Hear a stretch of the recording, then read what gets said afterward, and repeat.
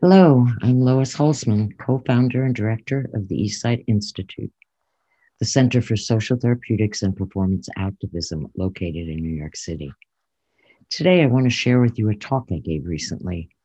It was part of Alive in the Anthropocene, a series of online presentations about the global challenges we face, including what many people believe is an extinction crisis that is looming for the planet and its people. The talks address the urgent need to move beyond mainstream approaches. I was invited to make this presentation by Philippe Vandenbroek from Belgium. Philippe is with Shift, which provides strategic and organizational development services to change makers for good. My thanks to him for the opportunity. And now my remarks, which I called the performance movement, the obvious and outrageous way out of the epistemological fly bottom. Share my ideas on how to overcome the authority of human ways of knowing and embrace the power of human non-knowing growing. As my title suggests, performance has to do with the power and epistemology has to do with the authority. I approach them, power and authority, and performance and epistemology, as a radical, a community organizer and activist for human and community development, and as a builder of a movement of performance activists as a form of non-knowing growing and positive transformational social change.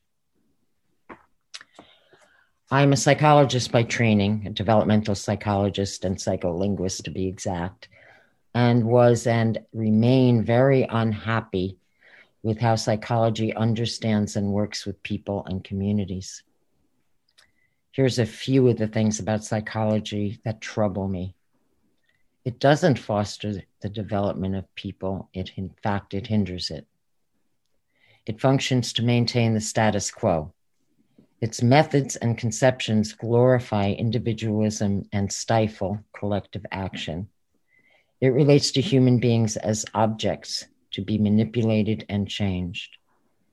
It holds up science and reason as humanity's saviors, and it denigrates art and creativity. I am far from alone in my unhappiness with mainstream psychology. Most practitioners I know in dozens of countries are constrained and frustrated, as are my university professor colleagues in North and South America, Asia, and Europe. There are hundreds of books critiquing the understandings of and approaches to learning and teaching, emotional distress, child rearing and family dynamics, group interaction, and organizational development. And many of these books are excellent. Sorry. Sadly, these critiques have done little to lessen psychology's grip on us. It shapes every institution of society, from physical and mental health to education, to the courts, to the family, and to the interactions we have with each other every single day of the week. I became convinced that engaging psychology meant more than critiquing it. It means finding ways to actively engage the mass psychology of alienation, individualism, passivity, victimization, retribution, violence, and hopelessness. So 40 years ago, I began with wonderful colleagues to create a new psychology called social therapeutics. It is, in Karl Marx's term, a practical, critical activity. And it is, in Lev Vygotsky's term, a tool and result methodology. Both of these terms refer to method as something to be practiced, not applied, to method as the dialectical unity of deconstruction through reconstruction, of transforming the existing circumstances, what there is, into something other than what there is, into something new that you bring into existence. Over these 40 years, my colleagues and I have practiced this method and shared it with thousands of others around the world. They and we have built hundreds of organizations and projects and environments that involve people in creating alternative ways to be with each other, to learn, to talk, to do therapy, to doctor, to raise a family, to work, to supervise, to manage, to teach, and more. They've been created in urban centers, rural villages, refugee camps, prisons, hospitals, etc.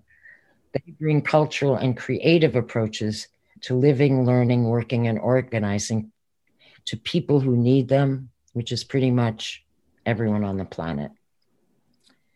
Social therapeutics has a different starting point from the psychology we're all familiar with.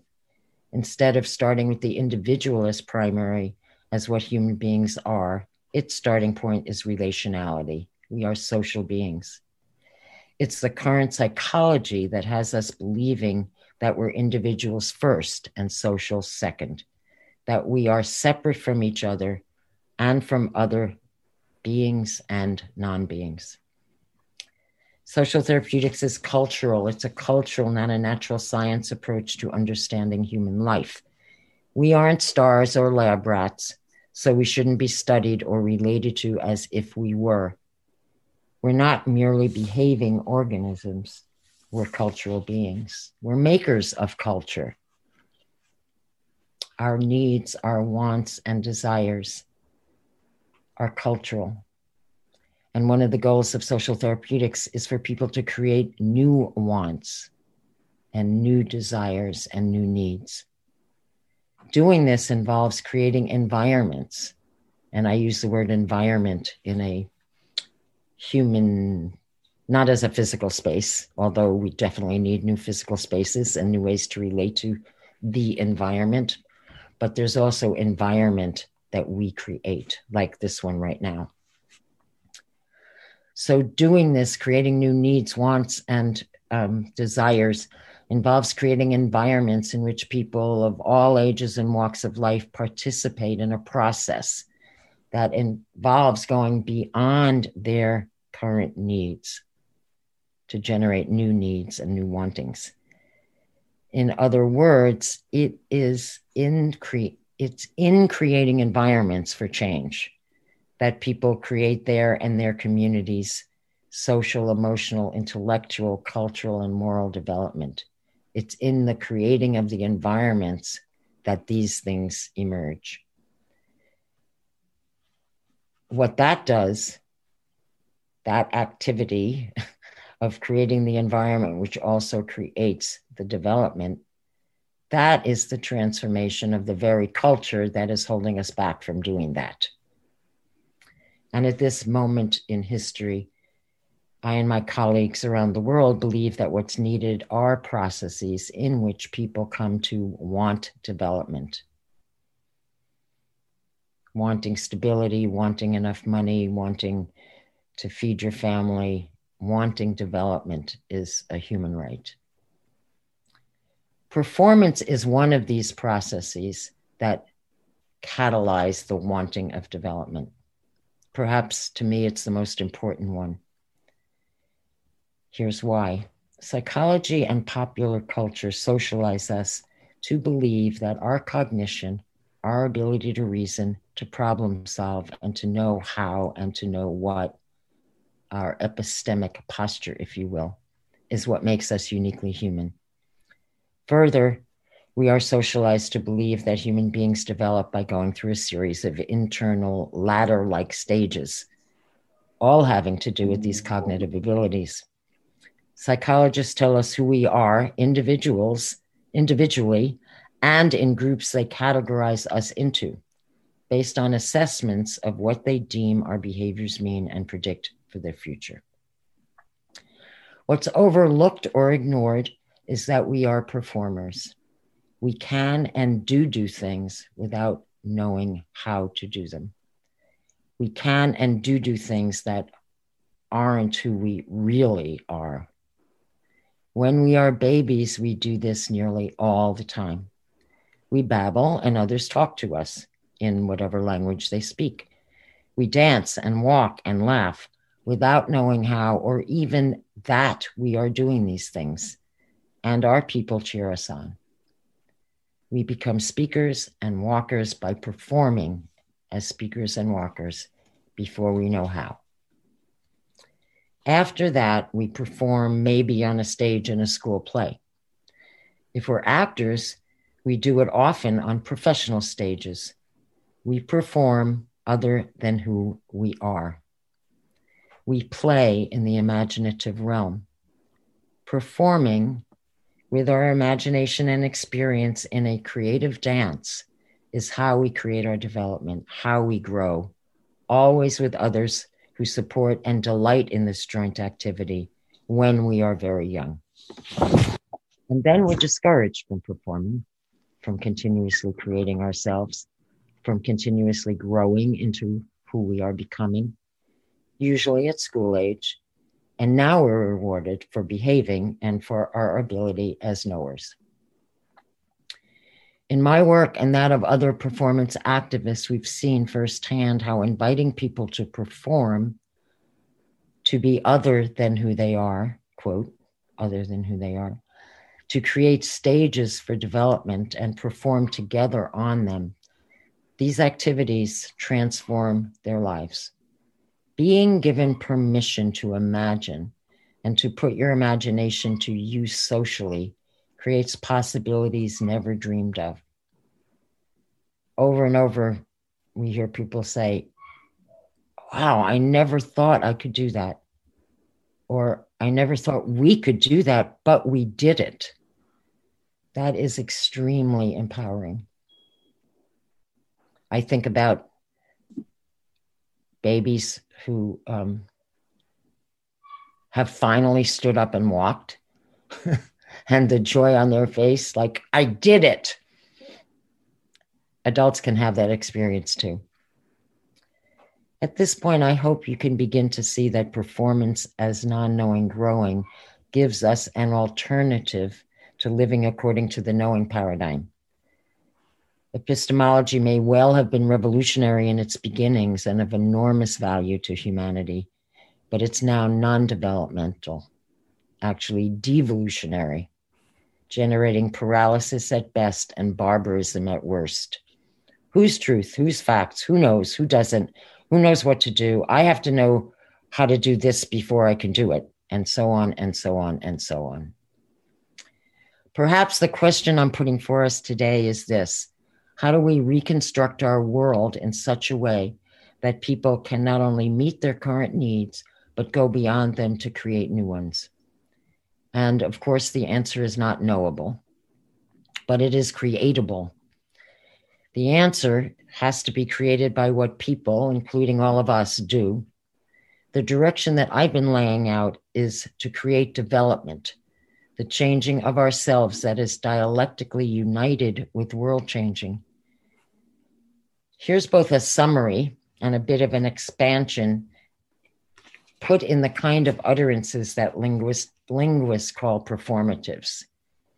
Performative 1, engage the epistemological bias. The authoritarianism of Western ways of knowing is often and well critiqued. And while non-Western epistemologies should be honored and respected along with all the other features of any given culture, I think that all epistemologies are authoritarian. It is the epistemic posture itself that's a fetter to creating development. And all peoples are to a greater or less extent guided consciously and unconsciously by a knowing paradigm. That we can and must know what is, what to do, who we are, how we feel, what is real and what is right and what is true. Institutions, education, the law, economics, psychology, science, religion, etc., derive their authority from it. They socialize us to ways of understanding and feeling and relating that are, in the current times, conservative and destructive.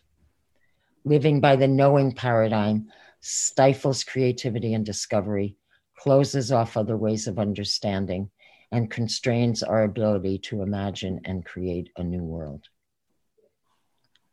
Performative 2, don't confuse power with authority. As a child of the 60s, I still bristle when I hear the word power used negatively by progressives, used as a pejorative, something bad or even evil, and a property of those who rule. I'm still a believer in power to the people. I don't know exactly when power lost its revolutionary meaning, but the talk today is most often about the exercise and abuse of power by those in power. What then could it mean to empower people? You might be thinking, aren't those just two different uses of the word power in different contexts?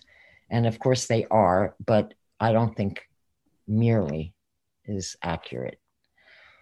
Because if you leave it at that, it masks an important distinction that I found invaluable in my political understanding and work. That distinction is between power and authority. Power being created from the bottom, and authority being imposed from the top. From this vantage point, being in power and exercising power are as different as can be. Being in power is the commodification of power into authority. Exercising power is engaging collectively, democratically, and creatively in practical, critical activity without commodification. Give you some sense, concreteness of that. Professionalized and institutionalized psychology, psychotherapy, counseling, social work, healthcare, and education in the US and increasingly elsewhere practice and promote all manner of dehumanizing authoritarian commodification. The Diagnostic and Statistical Manual of Mental Disorders, the International, the ICD, whatever, I forgot what that stands for, diagnosis, identity psychology and identity politics, testing and evaluation are just the most obvious of the dehumanizing authoritarian commodification that we live with. The authority of these institutions, social work, counseling, education, etc., is so thorough that people not only commodify themselves in these and other ways, but we feel we need to commodify ourselves. People get relieved when they get a diagnosis. They are devastated or joyful when they get a grade or an evaluation, etc. At the same time, though, I believe people not only need but want to exercise power without commodification. Psychologically, this desire to exercise power is in nearly constant struggle with this need to authoritatively commodify oneself. Given that this, I think, is the contemporary human condition, it's a huge creative challenge to create ways to support people to exercise power without commodification. That is, to exercise power free of authority.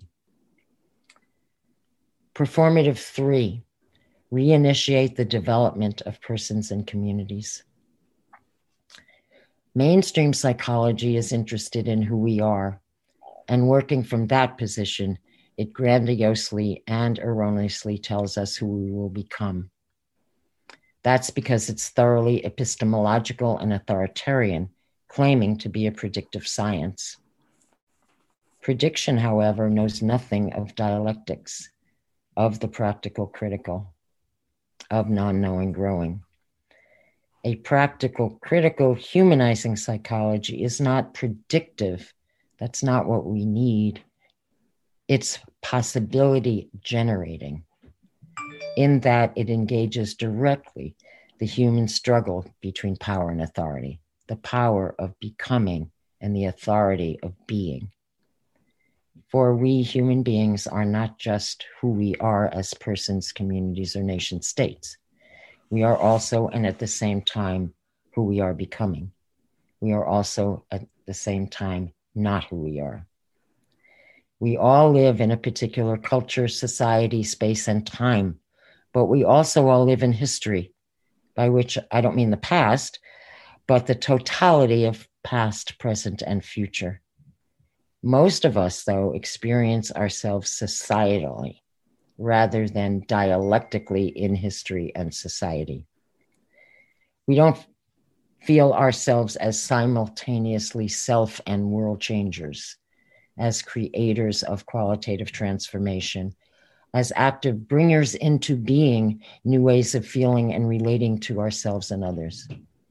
Reinitiating the development of persons and communities involves building environments where people can stop being only who they are, societal, and become who they are becoming, historical, in which they can engage in the non-knowing, growing activity of creating new wants and needs and emotions and relationships. Performative 4, play and perform. To create new needs and new wants, we have to imagine. More than that, we have to allow our imaginations to impact on our past experiences and our past experiences to impact on our imaginings and generate new social activity.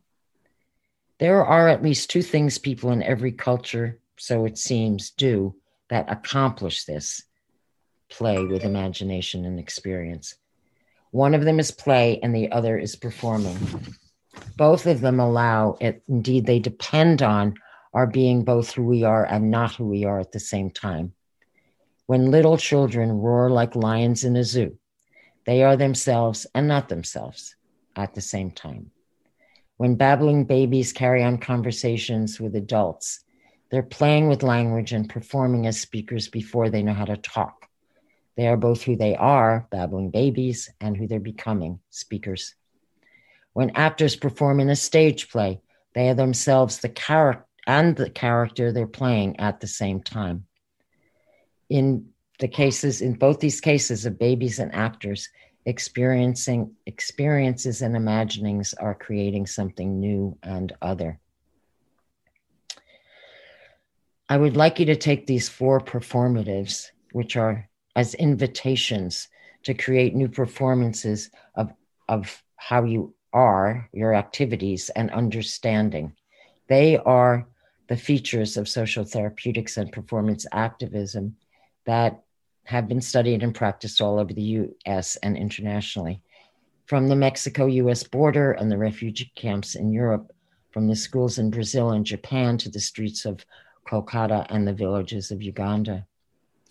From my own work and that of others around the world, we've come to think of what we're doing as a new kind of activism, not a reactive activism, not a negative resistance, but a reconstruction, deconstruction of the existing circumstances.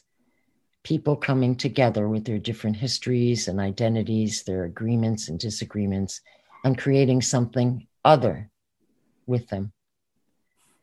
We've seen firsthand in thousands of cases that to generate new possibilities, people have to perform, to step out of their comfort zones, as the teenagers put it, to do whatever it is they're trying to do without knowing how.